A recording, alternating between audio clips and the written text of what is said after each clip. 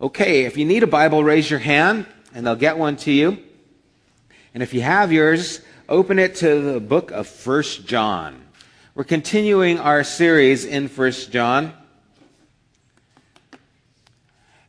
And this is actually our part 6 of this video series. I'm thinking of I mixed up. I didn't get enough coffee this morning.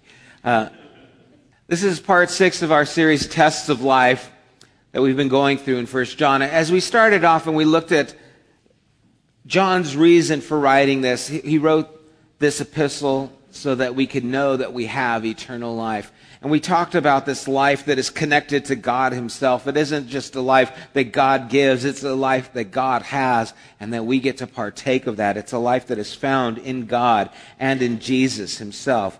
We talked about this life that is a life of truth and a life of love. It's not a life of deception, that God is light. There is no darkness in him at all. And that we're to walk in this light as he is in this light. And so we're to live lives of truthfulness, a life of honesty, a life of love. That this is a mark of those who have this life within them. We also saw that this was a life of intent. That it was a life of direction, of moral purpose. We talked about that sin isn't just something that you do wrong, that it is a failure to acknowledge the purpose of your life that God has given to us. And that sin is not a problem for God. It's not something that God can't get past, but what God can't get past is this denial, this lack of recognition of error in us. And the life that God wants to give us is a life that has this intent and this purpose. We also saw that it was a life of identification, that those who know him need to walk as he walked. It was a life of obedience, but obedience was an expression. It wasn't an obligation, that we are obeying him and keeping his laws, and that actually brings us freedom. It's something that we desire to do because now there's been a change within us. And last week we saw that this life is not a life that this world gives. That the world and what it offers, the desires, the cravings of our sinful nature, the lust of the eyes, the pride of life, it's not from God but of this world. But the life that God is giving is a life that endures forever. And we're going to take a little turn here in chapter 3 as we kind of turn and enter this topic and this discussion of love. And this is something that's going to be paramount not only today but next week as well. And in chapter 3, if you'll read with me verses 1 through 3, John writes, "How great is the love the Father has lavished on us, that we should be called the children of God. And that is what we are. The reason the world does not know us is that it did not know him. Dear friends, now we are children of God. And what we will be has not yet been made known, but we know that when he appears, we shall be like him, for we shall see him as he is. Everyone who has this hope in him purifies himself just as he is pure."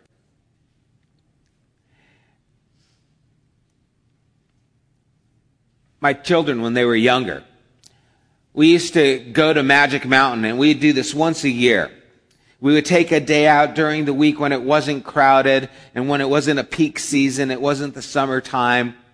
And we would get some of their friends and we'd go to Six Flags Magic Mountain. At the first couple of times we would fool them, we would trick them, we would pretend we were doing something else. And that was hard because you don't just drive to Magic Mountain by accident, it's kind of out there. And so we'd make up, oh, Dad had to, get something from this guy at work. We're just going to go and pick that up. But then you guys are going to go back and got to go to school, something like that.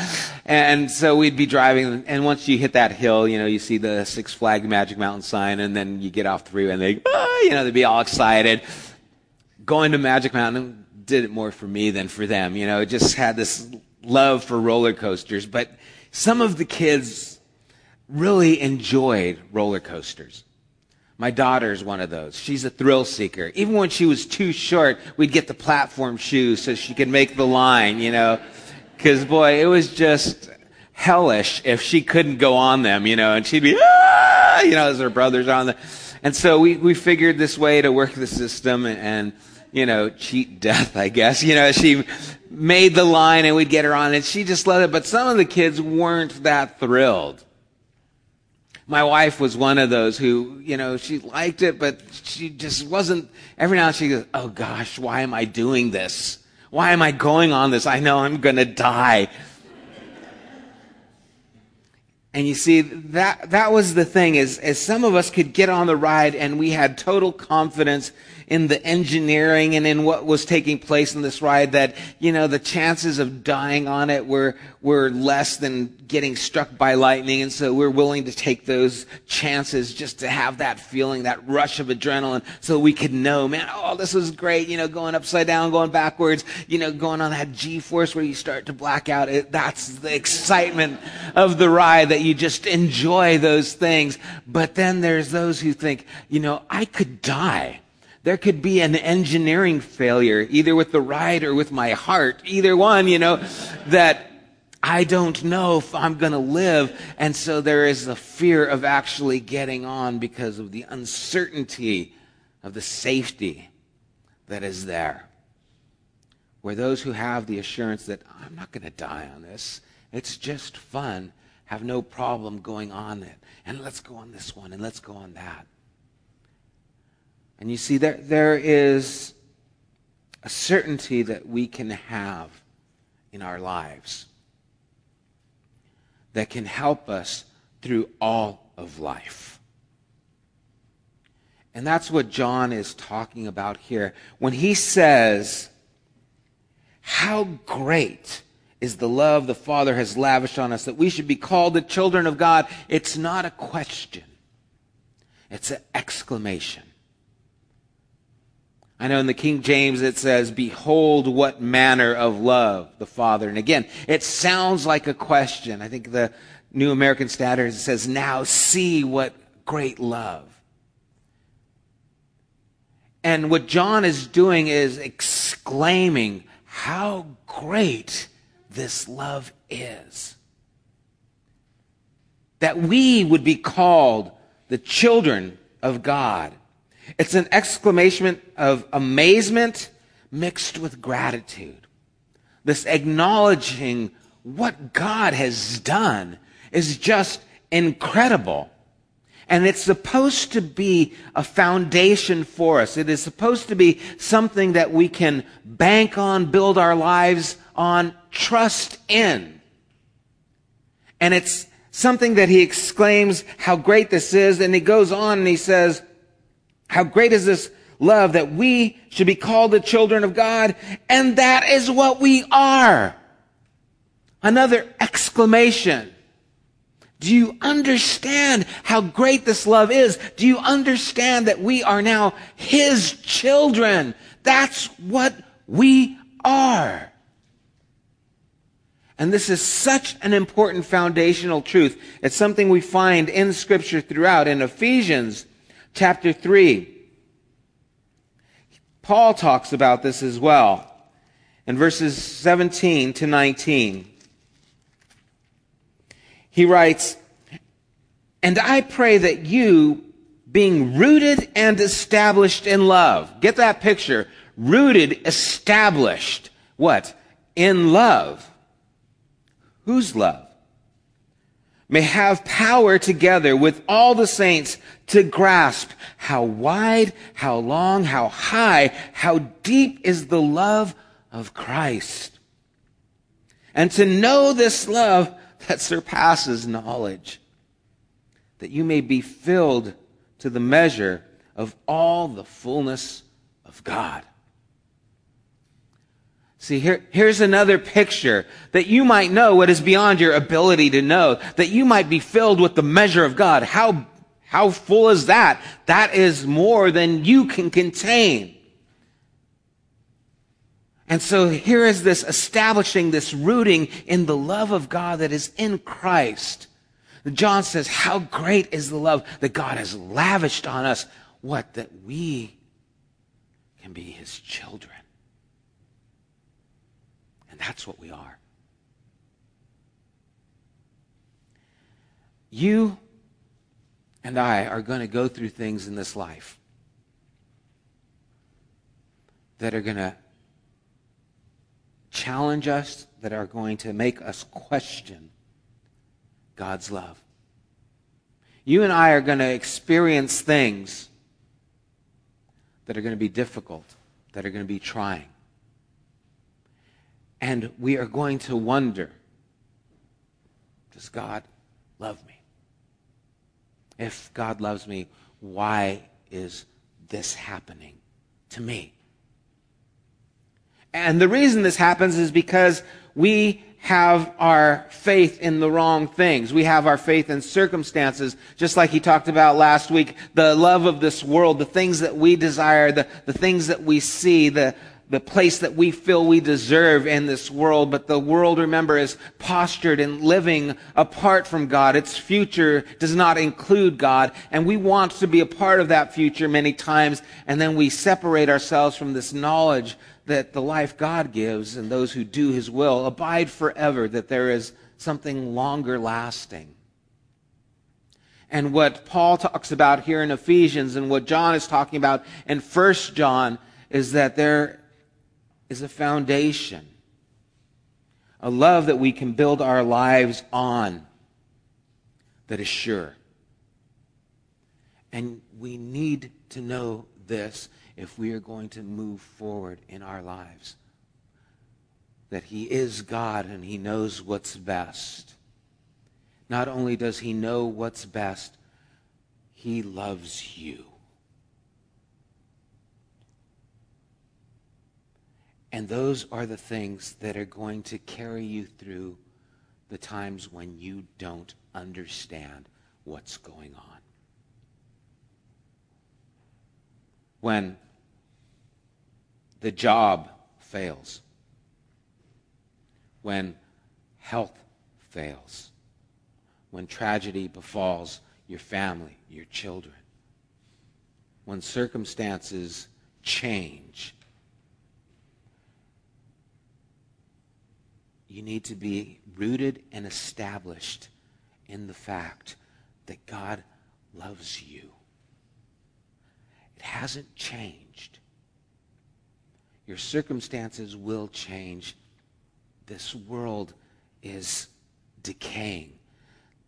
This world is not trustworthy. There is not a job, and we should know that by now, that is secure. There is not health that is guaranteed. These things that we want and that we depend on and that we look to in our status of comfort and security, they're not guaranteed. And when they falter, God does not.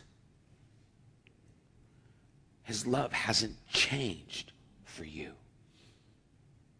He still cares about you. And not only does he care about you, he knows what's best. He is going to see you through, even though it feels like the bottom has fallen out. And we have to hold on to this. You see, he tells us the depths of this love that he has lavished on us, that we would be called the children of God, that he would adopt us into his family. And that's the idea here, is God has adopted us. He has made us his own.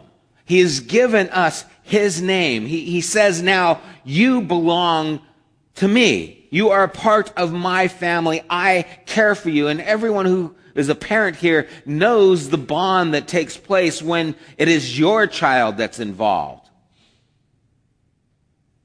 You know, you could be in a park and something's going on and all of a sudden something takes place. I remember one time we were it was somewhere out in Chino, and it was a park, and we were there with the church softball league, and as we were all there getting ready to play softball, I was there with Lauren. I think she was the only one who was there. Corrine was coming with the other boys later, and we were waiting to play this game, and all of a sudden there were some shots that rang out there at the park. pop, pop. You hear this pop, and all of a sudden people start running, screaming, going. And the first thing that came into my mind is, where is my daughter?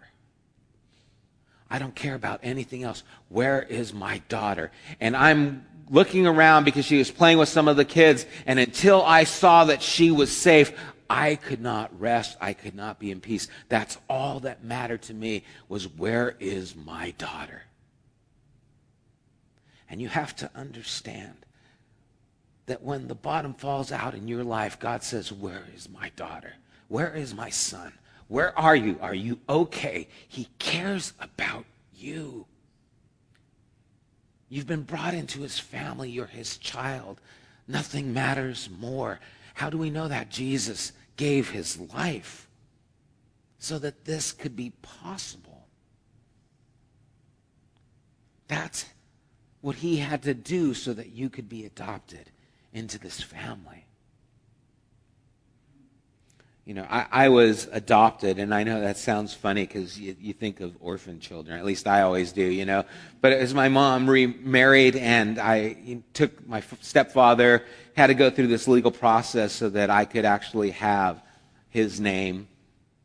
And so I went through the court process, and I remember there the judge saying, you know, do you want this? I forget how old I was, like 12 years old or something like that. I said, yeah, sure, sounds good to me. You know, and so I was adopted, and it was funny because they actually gave me a new birth certificate. And it's like, as if, you know, I had this birth certificate before of when I was born, and it had my original name, which was Earl, and then I was adopted, and I got a new birth certificate.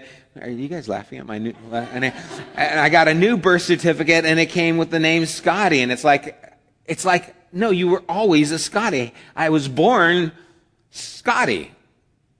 But no, I've got this old one. No, you were given a new birth certificate. As if that one doesn't even matter. That one doesn't even count. And you see, you've been adopted into the family of God as if this is all that it is. I remember one time I was pulled over by the police for something. It was nothing, really.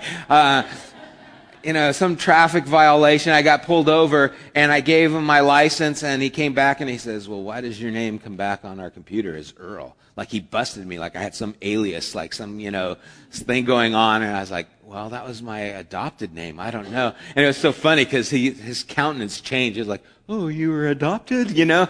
And I got out of the ticket, so I was happy. That has nothing to do with the study, but I just wanted to share that we have been adopted into this family. And he has made us his children. And he wants us to count on his love. It has been lavished on us. And it is greater than we can imagine. It is wider, it is longer, it is higher, it is deeper than your ability to grasp. It is a love that can secure you when you're going through whatever you have to go through.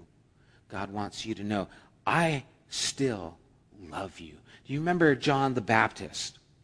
And he sent his disciples to go talk to Jesus. And he said, are you the one, or should we look for someone else? Now, why would John ask him that? I mean, John was there when the Spirit came upon him and said, this is my beloved Son.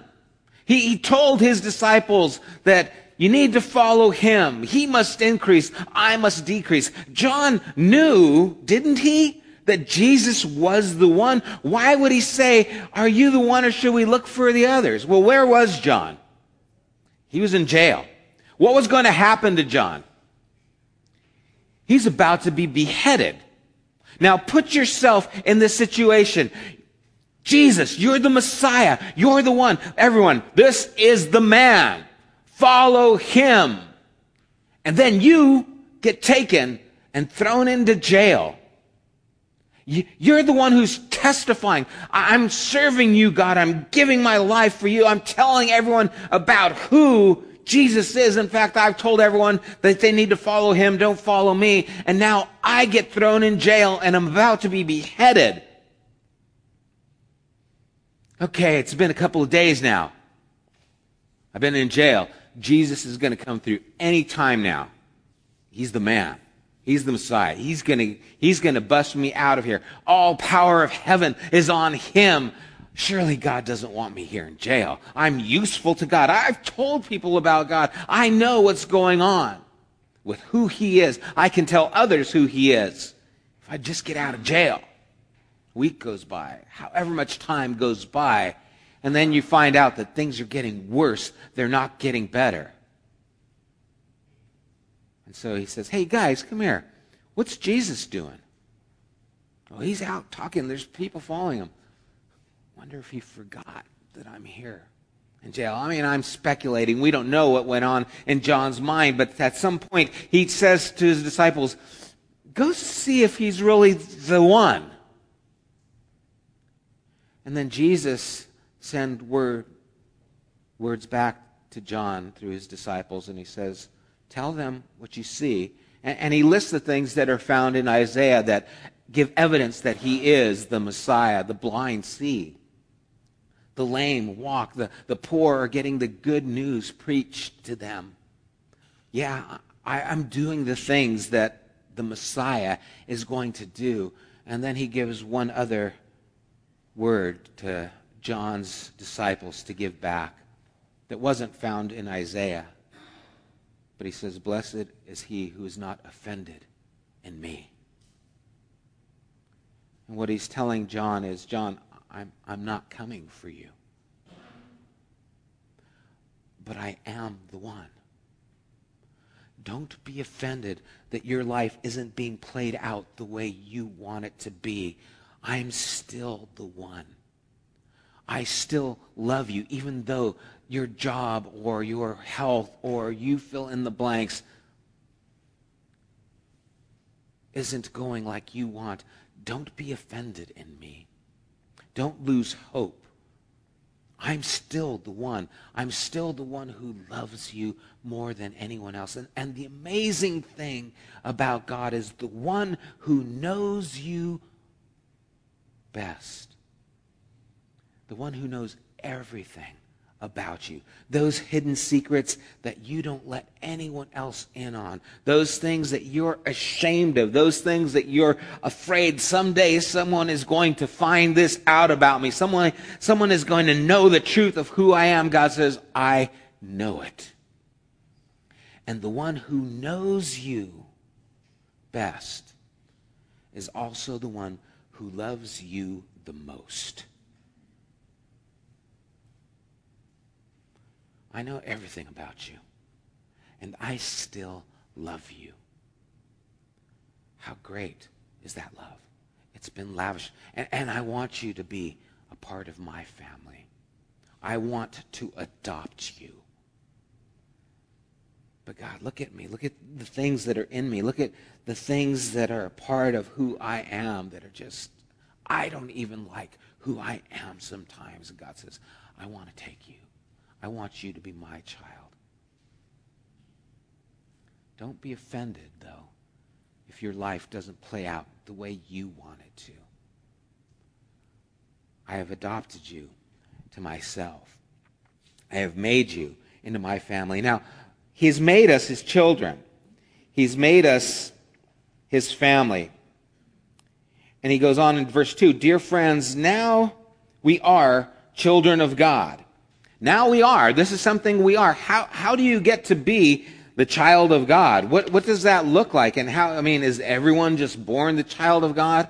Well, we can go back to John and his gospel, John chapter 1. In verse 12 and 13, he says, Yet to all who receive him, receive Jesus.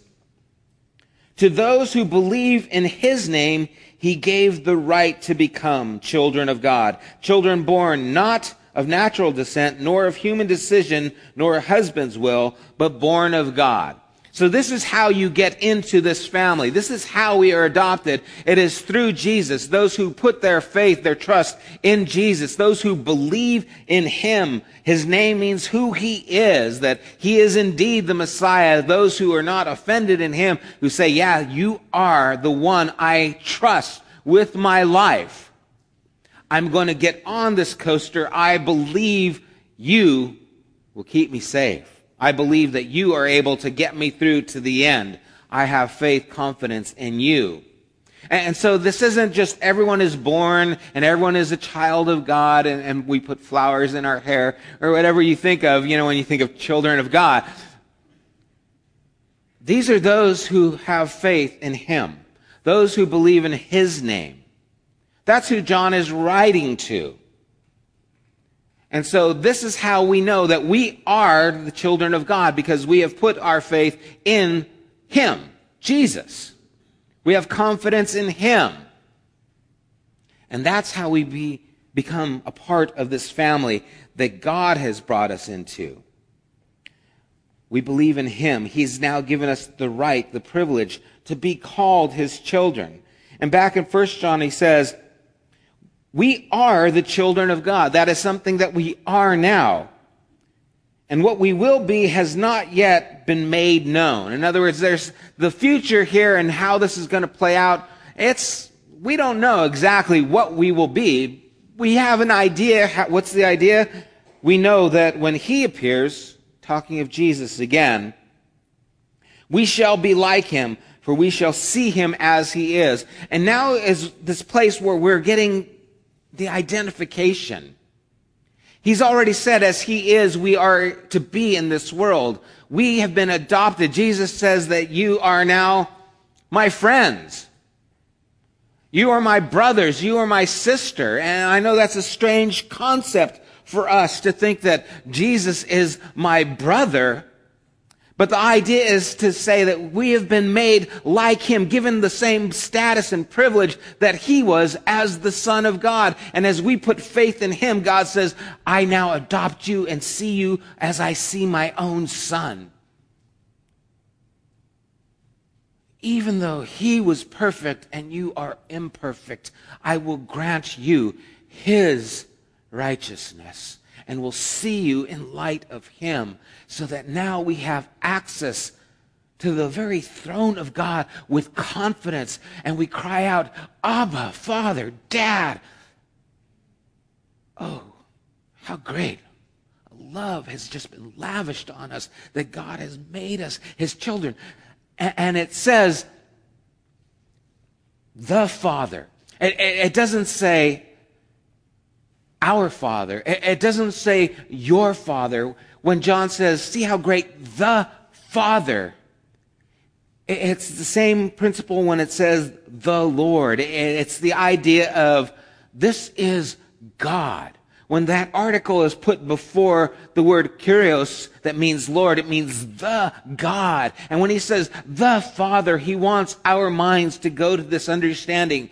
I'm talking about God here. I'm talking about the one who measures the universe in the span of His hand. I'm talking about the one who created everything you see in the order that is in it. I'm talking about the one who is everlasting from beginning to end. The one who is beyond your ability to know, as the heavens are above the earth, His ways are above your ways, and beyond finding out. I'm talking about the Father has now made you His child. The Father loves you specifically, not generally. This isn't God just loves the world. This is God loves Sam. This is God loves Eileen. God loves Julie. God loves Allie. You fill in your name. God loves me, and He has made me His child. He has rewritten my birth certificate, and He has given it to me and says, you are now mine. It's been lavished on us. We are His children. We have been brought into His family. It is beyond our ability to understand, and it needs to hold you and secure you through whatever will come in your future. You can pull out that birth certificate and say, I belong to you. My name is written in your palms. They've been engraven into your palms. And I don't know what I will be, but I am identified with Jesus. As He is, that's who I am. and all that he is, it's yet to be known. But we will see him, we will be like him when he appears. Verse 3, it says, everyone who has this hope in him purifies himself just as he is pure. In other words, those who have this faith and belief in Jesus and know that as he is and when he appears, we will be like him, we long for that time. We wait for that. We know that that day will come. And when he appears, we're going to be just like him. And that motivates us. That pushes us on. That drives us to be the people who represent him now. It purifies us. It changes us.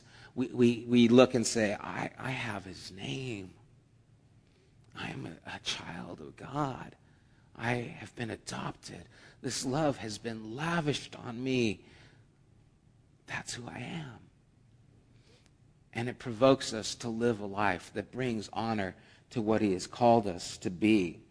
And that's what we shall be. Turn with me to Psalm 63.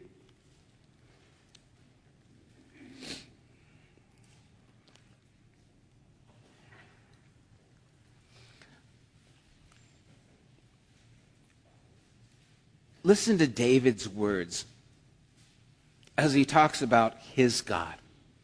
And as you hear these words, understand something. That David longed to be in the place where we get to now be.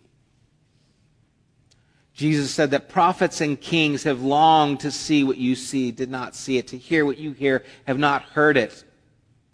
We live in the promise that they were waiting for. And listen how David describes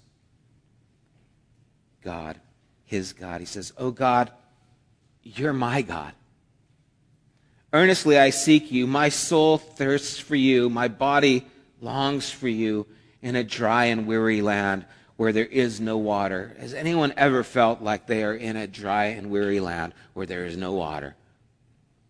And we just can't wait for this redemption. I have seen you in the sanctuary and beheld your power and your glory. Because your love is better than life, my lips will glorify you. I will praise you as long as I live. And in your name I will lift up my hands. My soul will be satisfied as with the richest food. With singing lips my mouth will praise you. I love this description. My soul will be satisfied with you as with the richest food. I love food.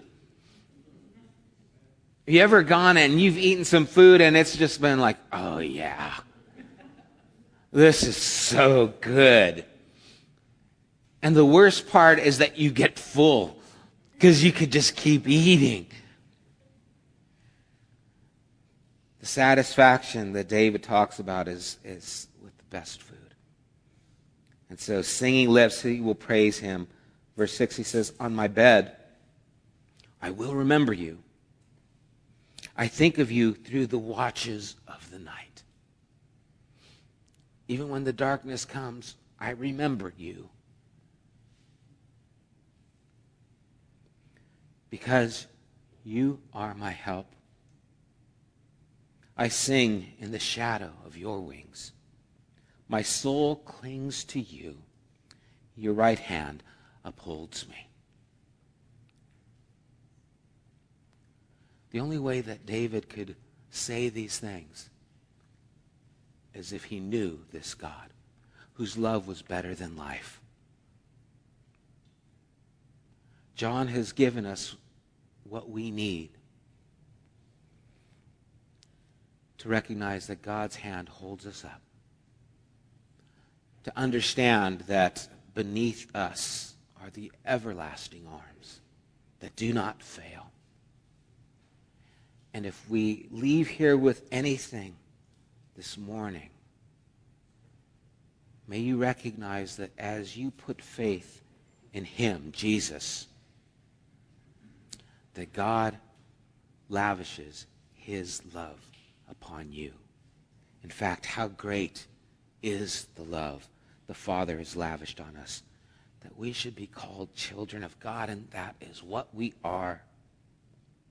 The reason the world does not know us is that it did not know him. Dear friends, now we are children of God, and what we will be has not yet been made known. But we know that when he appears, we shall be like him, for we will see him as he is. Everyone who has this hope in him purifies himself just as he is pure.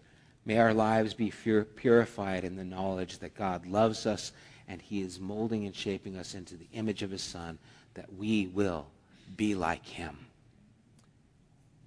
And may you realize that God loves you, that the Father loves you. Let's pray.